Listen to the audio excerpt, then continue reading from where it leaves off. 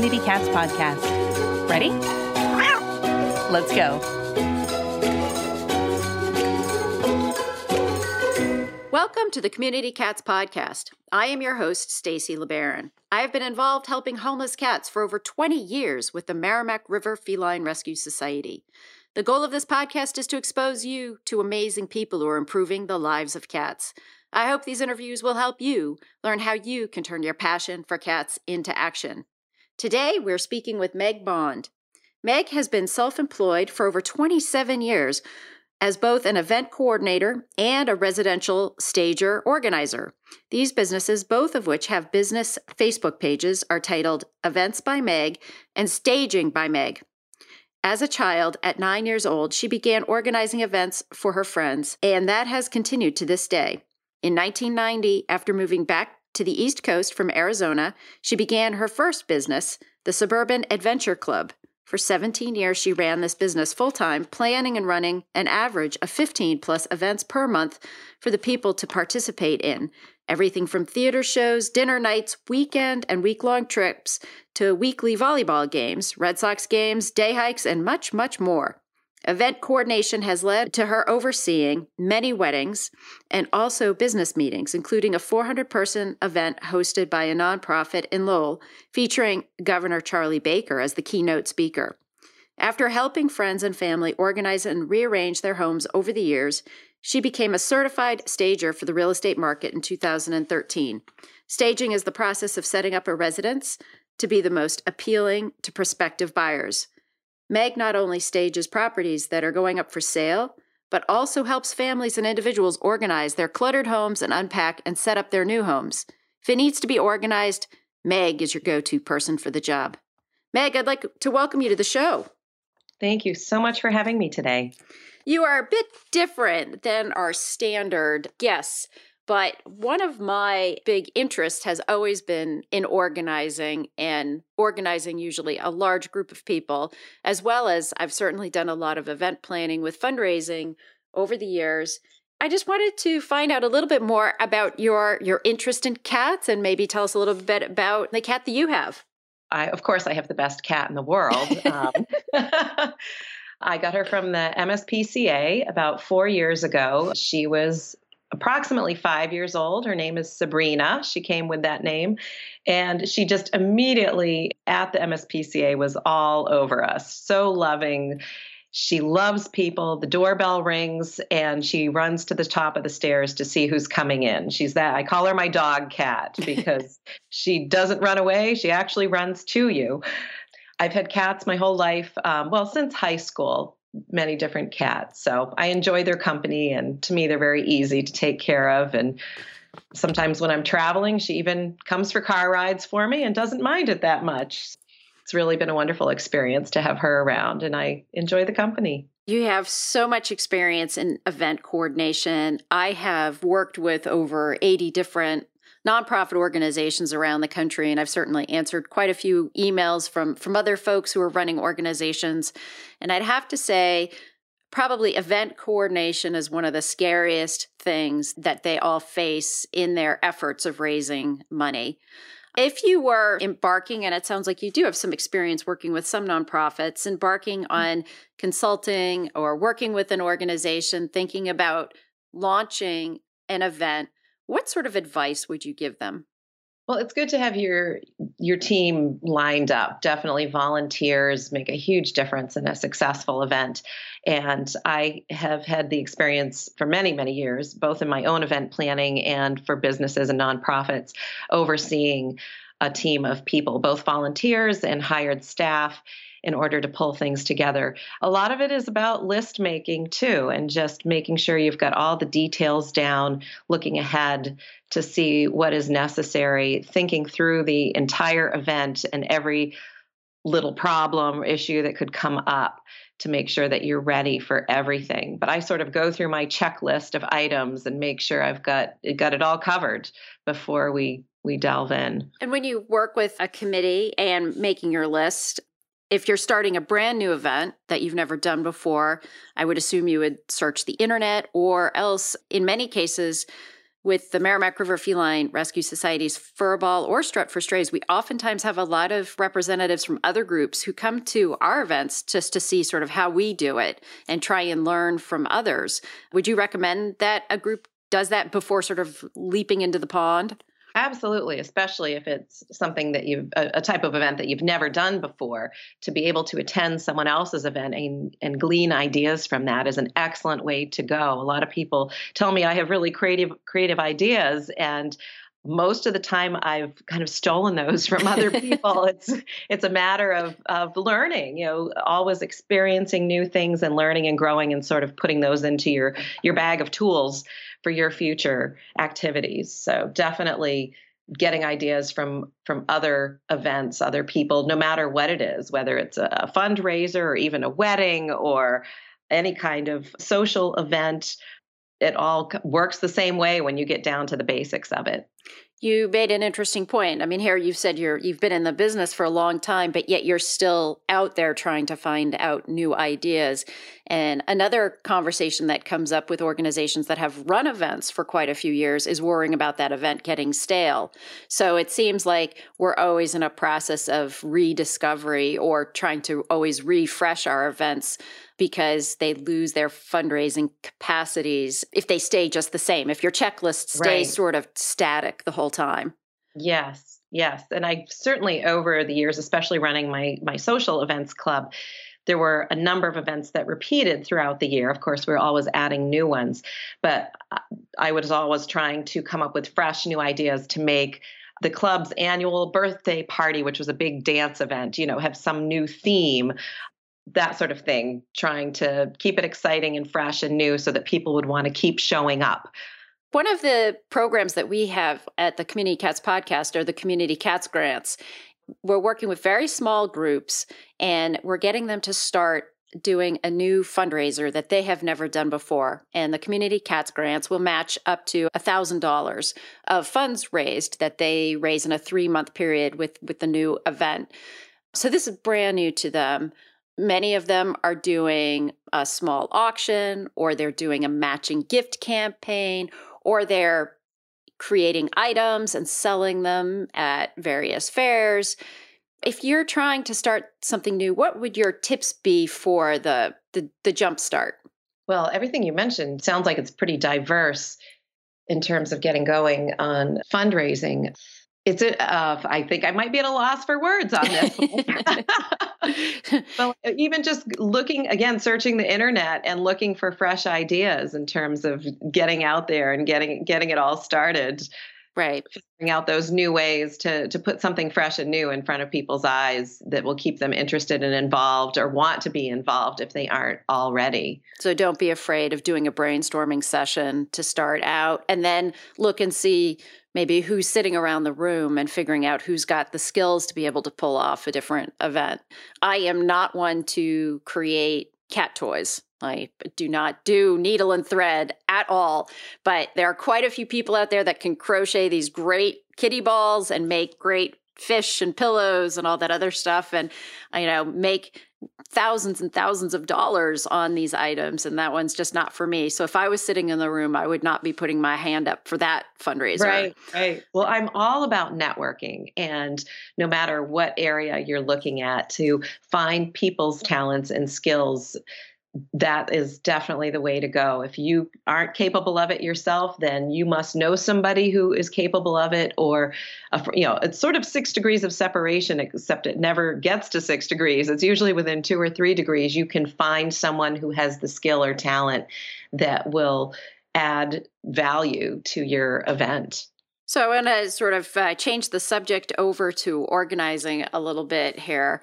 Many of the folks that know me from the adoption center know that I very oftentimes would go through sort of these organizational fits at our adoption center and really try in a place for everything, and everything in its place was always sort of my mantra. But yet we had a group of 50 volunteers and 8 staff members in and out of a very small building, along with living with 50 cats in that building too.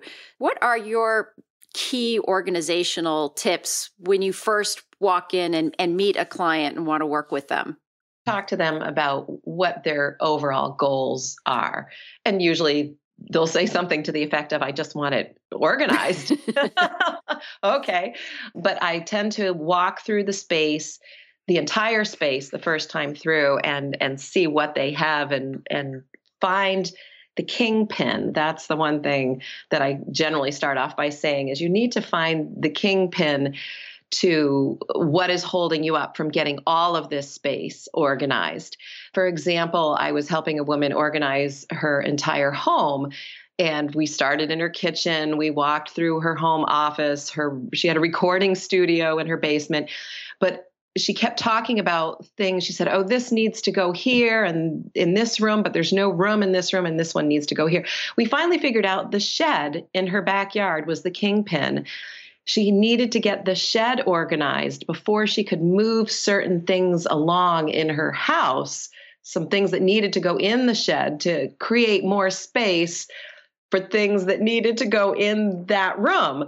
So it's finding that one area that is sort of holding up the show for you. It's like you have to start at the bottom and work your way back, even though you might think that the main area, the main room you walk into first is where it all has to begin. A lot of times it doesn't begin there. It has to begin someplace else that's sort of hidden away, but you've got to create space to move things along. The other tip that I give people just to get started, because most people have a tough time just getting going in the first place, I'll say set an alarm for 20 minutes. Shut off all your devices, and most people can wrap their brain around 20 minutes and just focus on doing one little project for that 20 minutes. And if you're on a roll, when the timer goes off, then keep going. But if at the end of 20 minutes, you're like, okay, I've had enough, then move on. But a lot of times just knowing that you only have to do something for 20 minutes is enough to get you motivated to start the project. Those are great tips. And I will share with you that the Merrimack River Feline Rescue Society has 3 sheds. That might be where you need to start then. Get the sheds organized first, and then everything else will move along into place. Ever feel like you are overwhelmed by all of the paperwork for your community cats? On Thursday, February 23rd at 2 p.m. Eastern Time, we are holding a webinar about Cat Stats, a free database tool that will help keeping track of your colonies easy to do. To sign up, check out communitycatspodcast.com or email Stacy, Stacy, at communitycatspodcast.com. Are you swamped with miscellaneous papers and notebooks with details about the cats in your colonies? It's hard to keep track of all the details. Do you get a headache whenever your TNR coordinator asks you for paperwork that they need for their program? Cat Stats is the ultimate TNR program management tool that will reduce your stress. Set up your own online cat colony database and track colonies and caretakers in your service area. Mapping and automated requests for help are also featured.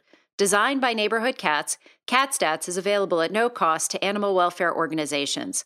Cat Stats has an easy-to-use interface, and all of the information is protected and private. We want to help you spend less time on paperwork and more time helping cats. Check out this free tool at catstats.org, catstats.org, brought to you by Neighborhood Cats.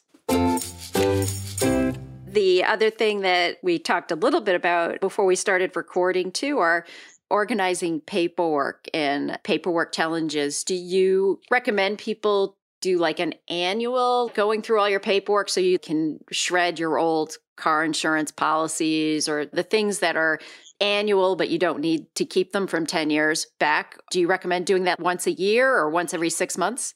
Definitely. Once a year is probably fine. And a lot of tax documents, whether they're personal or business related, you're supposed to keep for a certain number of years. I always tell people to go ahead and check the IRS websites. There's other websites out there where you can find out exactly how long you should keep particular documents.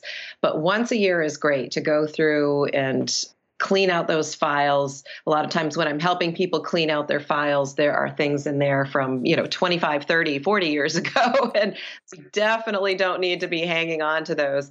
And if you have too many items to shred in just a little home shredder all at once, there are places that will shred for you. I believe even places like Staples and Office Max will do that. And I know that my bank personally occasionally has a big shredding truck pull into the parking lot, and anybody can come with a box of papers and toss it in there. It's a great way to get rid of them. Sometimes they even have fundraisers. Some businesses will pull up their truck and it'll be like a fundraiser for an organization based on the amount of paper that's brought in. Yeah. So if you're a really big organization or really connected to a lot of papers, that might be something to explore even as a fundraiser. In your ideal, or when you work with people, do you believe in labeling things? One of the problems that happened when I would always go into our shelter and I'd have my sort of cleaning rage, and our back room would be so full you couldn't walk through it and all that stuff. And so I'd kind of go crazy, is after that, nobody would know where anything was because I had put stuff away. And we had some labeling, but not a lot. Are you a big fan of using labels? I am definitely. And whether it's your bathroom closet or your file cabinets or home offices, that sort of thing, definitely labeling things, or even clothing. If you're swapping out clothing, winter, summer, putting labels on everything is a great way to go and stay organized and focused. And that way also, when the next person that's coming along, especially in an office, to put things away, it's just that much easier for them to figure out where that piece of paper is supposed to go or that item is supposed to go. A couple of other tips that I have heard that I would be interested to get your opinion of. I mean, you can tip yourself till you're crazy and then you get yourself so stuck you're not doing anything. I have heard if you don't use something for 6 months or a year, you should obviously get rid of it. Is that a belief that you have? Yes, and there's certain items that you might only use once or twice a year. So those should be kept in a place, obviously not in your main space, but farther packed away somewhere, but where they're still accessible and you know where they are so they don't get lost in the basement, the attic, or whatever, the back storage room, one of your 3 sheds. So you want to know where those once a year items are. Certainly, if you've got things hanging around that maybe you pulled out once in 3 years, maybe it's time to pass that along, donate it, or just throw it out if it's not something that anybody else is ever going to want to use either. But people use a lot of things. It's surprising. Right. I recently moved about 3.5 years ago, and I did a real purging of items. And it actually felt quite good. I have to say, for me, I felt really good to be a bit lighter in terms of the amount of stuff I had. So I would think after working with a client, they would feel pretty good at the end of the day or the week or the month. Absolutely. And it takes a long time to clean out. You realize that when you move, especially how much stuff you have and how long it takes to pack it up. But yes, most clients that I work with, helping them organize, we set it up on either a weekly or once every 2-week basis where I come in for maybe 3 to 4, sometimes 5 hours at a time. And we focus on an area to clean that out and reorganize it, set it back up so it's easy to work with. So it's a process. It really is a process. And then there is the counseling on sort of the prevention of having the new stuff enter in. Like one thing that when I moved that I put was like my recycling box is right almost by our door that we enter into our house. So when I have the mail, I just go through the mail right there, and anything that needs to be recycled goes right in my recycling box right then and there, rather than having it walk all the way up to my office and then me go through it and put it in a box in my office, and then I have to carry it back downstairs again, which I'll probably do, a month and a half later. Some of the things that I've heard is they reference like this Sunday box or something where you put stuff in one box and you deal with it at a set time, one day a week, rather than getting yourself distracted so you can focus on really solid projects at other times. Right. And that's another great 20-minute project. If you're doing that, you once a week pull out that box of items that you need to deal with and just say, okay, I can get through this in 20 minutes if I really focus. And your junk mail going right in the recycling bin, that is excellent too. I do that as well. I bring the mail in and stand right over the recycling bin and toss it right in so I don't have to look at it again. Handle it once. Right, exactly. So if there were any shelters or rescues or folks that are interested in having one-on-one help, how could people find you? They can reach me by email or phone, are the two best ways. My phone, which is my cell, which is also my business line, is area code 978-337-4444. Very easy to remember, 978-337-4444. And my email is Meg, M-E-G, at eventsbymeg.com. Events is plural. So Meg at eventsbymeg.com. And as you mentioned at the beginning in my bio, I do have two business Facebook pages, Events by Meg and Staging by Meg. So they can check those out, like those pages as well. But the fastest way to reach me is email or phone. That's great. Meg, is there anything else you'd like to share with our listeners today? I just want to thank you so much for having me on. This was wonderful, and I would be more than happy to help anyone out there who needs some help getting organized. No task is too big. A lot of people say they're embarrassed to have me come see their mess, but I look at it as a wonderful challenge because when it's all done and clean and organized, it's so rewarding at the end. Excellent. Well, thank you so much for agreeing to be a guest on my show, and I look forward to having you on again in the future. Wonderful. Thank you, Stacy. Have a wonderful day. Do you have the perfect selfie with you and one of your cats to share with us for Valentine's Day? Submit your photos to our My Feline Valentine contest and enter to win prizes: a $50 Amazon gift card, books from New York Times best-selling author Cheryl Richardson. Cheryl Richardson's team will be judging the selfies to determine who should win a prize. Winners will be announced on March 8th. As we get submissions, we will also be sharing some of our best photos on our Facebook page, so keep a lookout there. Check out communitycatspodcast.com to find out how to submit your selfie.